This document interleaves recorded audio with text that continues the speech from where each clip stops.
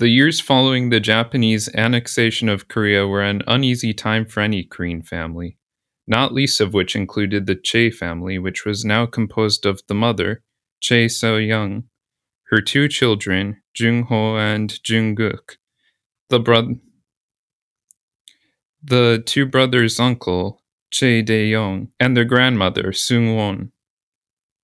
Left and right restrictions were imposed on Korean society just as soon as it had started to seem that perhaps Korean society could stand on its own on the world stage. The Che family's conditions were worsened by the early death of Che So-young's husband, but, apathetic to the death of a man she had never truly loved, Che So-young was determined to push her family on to success despite her difficulties. Fortunately, the family was still equipped with the land that they looked over as Yangban. After the Japanese arrived in Korea, they gathered the local residents and requested land ownership documents. Dae-yong, in possession of a couple rather old documents that he had found in the family house after his father's death, persuaded the Japanese to pass on much of the land that the Yangban oversaw in the Joseon era as the official property of the Che family. That is not to say that life changed drastically. When matters had been settled with the Japanese, Dae-yong established a tenancy system with the former Sangmin, thus continuing the agrarian society that had been there before Japanese rule. Life continued as such for years, with only occasional visits from the Japanese for land measurements, technological improvements, and other minor tasks. Relatively speaking, the Che family was thus able to enjoy relative comfort as second-rate citizens of the Japanese Empire. They always made sure to respect Japanese orders and never overstep their boundaries, even going so far as to do light study of the Japanese language even within their home. As the boys grew older, Dae-yong provided support for the boys' schooling. Though the Che's were unaware of such a trend during Jung-ho's education, they eventually learned that other former Yangban were sending their children to Japan. So Se-young decided to send Jung-guk to high school in Japan. Today we will explore the three paths walked by Se-young and her two sons, one a factory worker, the other a student in Japan. As we shall see, the events of the colonial era would irreversibly change the fate of the Che family.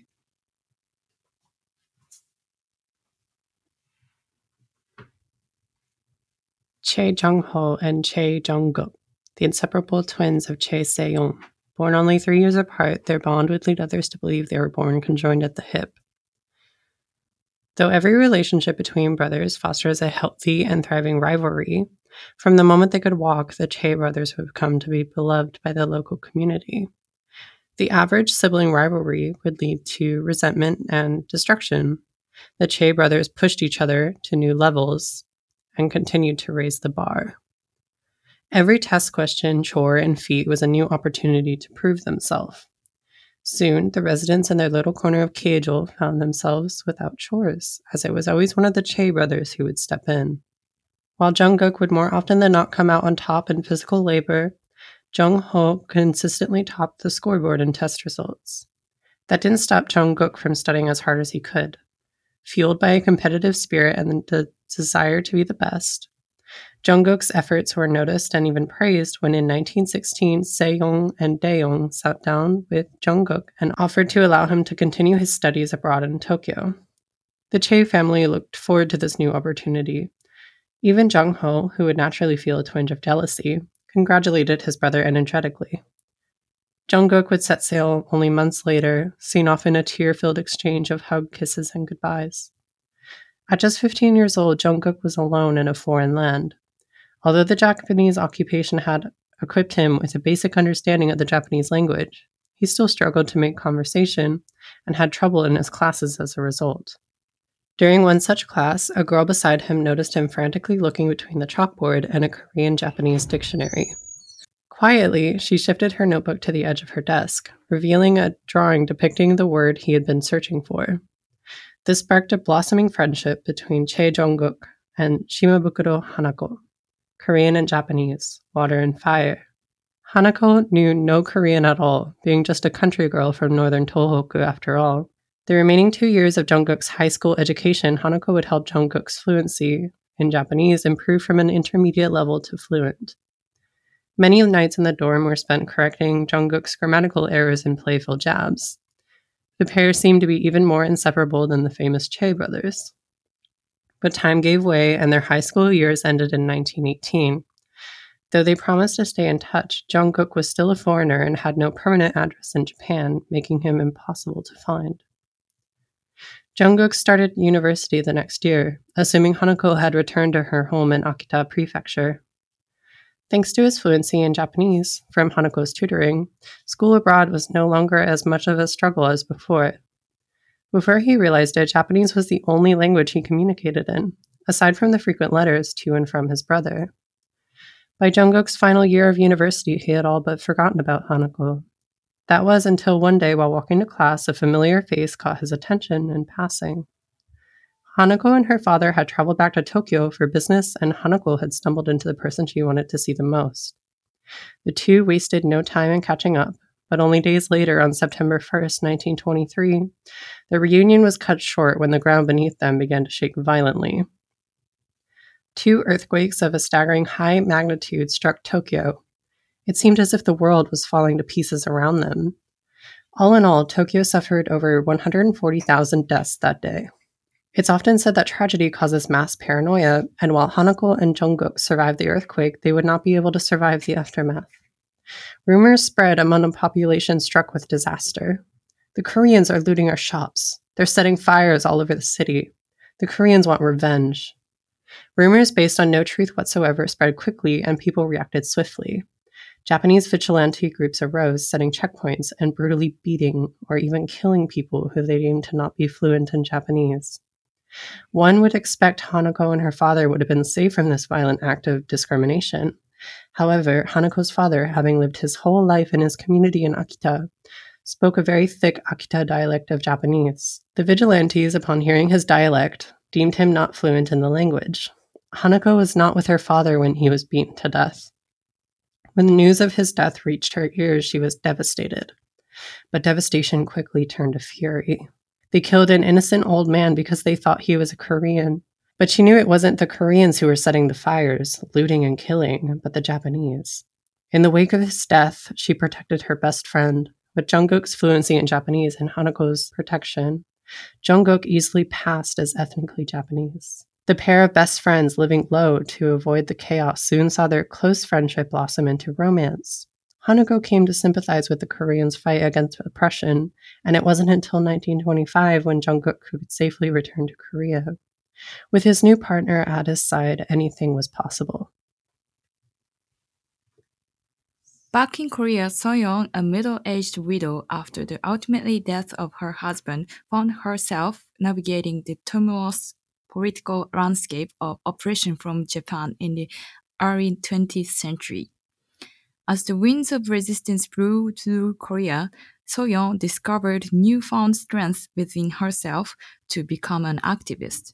Dayeon, her brother, equally passionate about their homeland, was already deeply involved in political activities. Together, feeling the weight of injustice, Soyeon decided to turn her grief into a catalyst for change.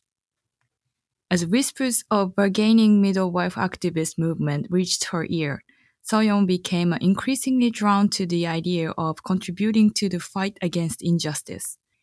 The civil and criminal codes imposed by the Japanese authority perpetuated discrimination, fueling the flames of resistance within her. Dayeon spoke fervently about the need of Koreans to reclaim their land ownership rights and resist the oppressive regime.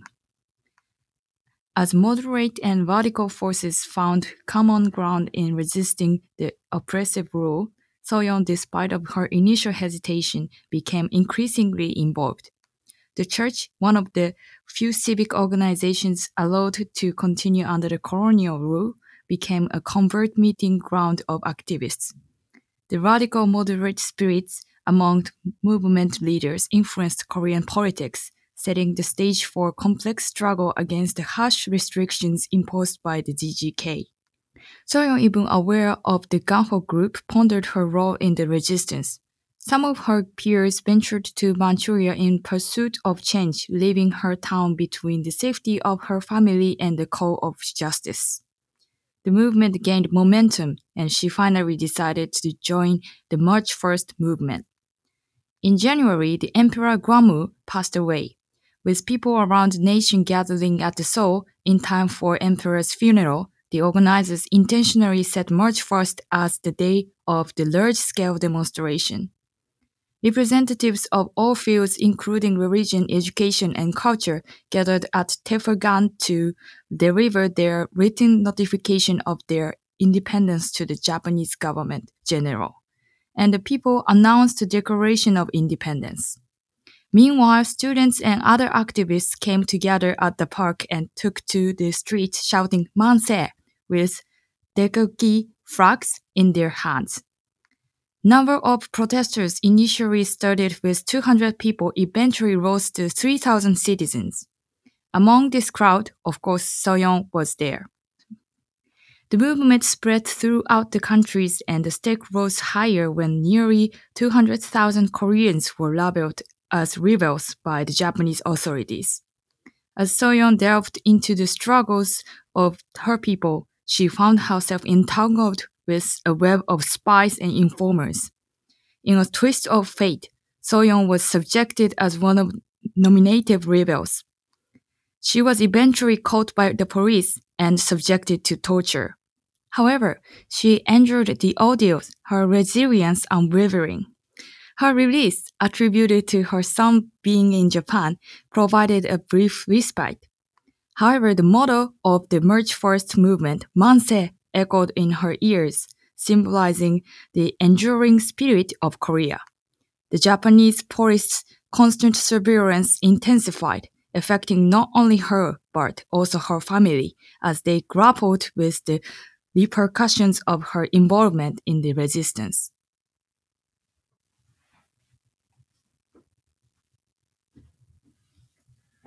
Unlike his younger brother, Jung-ho wasn't as ambitious and tended to live life at a steady pace.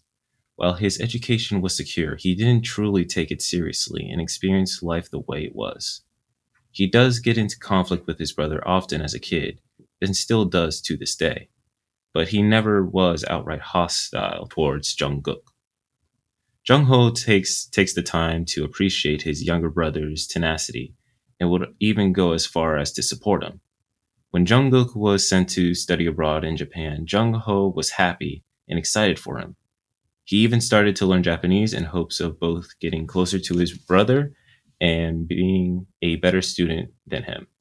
However, at this time, Jung-ho felt he needed to start making something out of his life on his path towards becoming an adult. After discussing this with his uncle, Jung-ho decided to work towards being the head of a manufacturing company to better understand Korea's economics and business. Dae-young hoped that this would be a great opportunity for Jung-ho to be active in politics, but Jung-ho was more worried about finding a place to build his home for himself. It didn't show much political ambition. To Dae-young's dismay, Jung-ho worked to become the manager of an up-and-coming textile factory instead of working towards bigger industry sectors. Jung-ho, however, liked the job, as it was easy for him to manage the numbers at his office and often hang out with his fellow co-workers. With good pay and the factory becoming more efficient under his management, he was looking forward to a promotion within the next year or two. In 1919, when the March 1st movement occurred, Jung-ho had taken control over a textile factory in Seoul, and the factory was facing various repercussions. People were still being investigated and arrested for their participation in the March 1st revolution. In order to avoid scandal and to prove loyalty to the government, the company decided to fire those they suspected participated. This left many wives, mothers, and daughters unemployed, damaging the factory's productivity. In order to get back to previous efficiency, the company started a mass hiring campaign in major cities across the country, one of these cities being Busan, where we met our next character, Minji. Minji was raised a Christian for most of her childhood before the Japanese occupation. Both in fear of being discriminated against, she moved further north along with her immediate family, where hopefully being a Christian was less frowned upon. Knowing there was an opening in some of the factories, she decided to work under the same company that Jung Ho was managing. After a couple of months and learning about Minji's secret of being a Christian, Jung Ho became more inquisitive and interested in her and started to investigate her beliefs. Over the years, as they grew more comfortable with each other, they began to discuss current political tensions between Koreans and Japanese occupation and how unfair the company they worked for could be. Afterwards, the two got married and continued to live together in Seoul. Fast forward to 1923, the pair heard of a secret collection of communists forming. Although not an organized group yet, the pair learned that the group was starting to gain more and more recognition lately. Jung Ho was by then tired of the outrageous policies and deadlines the company gave him. After meeting his wife and learning about the poor conditions that other textile factories are going through, he felt even more discontent with the entire textile industry itself. Sharing her husband's displeasure, Minji decided to take a more active role in Korean politics. She and her family moved north in hopes of finding a better life for themselves. And while life has gotten better, the Japanese occupation across the country didn't help. When the Che family received a letter that Jungkook would be returning from Japan, they were ecstatic. However, to their dismay, they soon realized that one of the biggest reasons for his return was how unsafe Japan has become after the Great Earthquake. They were also informed that his wife would accompany him to Korea. Dae-young disapproved of this immensely, for he couldn't approve of one of his nephews being with a Japanese woman, while their country was under their occupation. Minji agrees in affirmation to Dae-young's statement. However, Jung Ho defends his brother and sister-in-law, stating that she must not be that bad if Jungkook wants to be with her. While Minji respects her brother-in-law's decision, Dae-young still holds contempt towards his nephew from that day forward.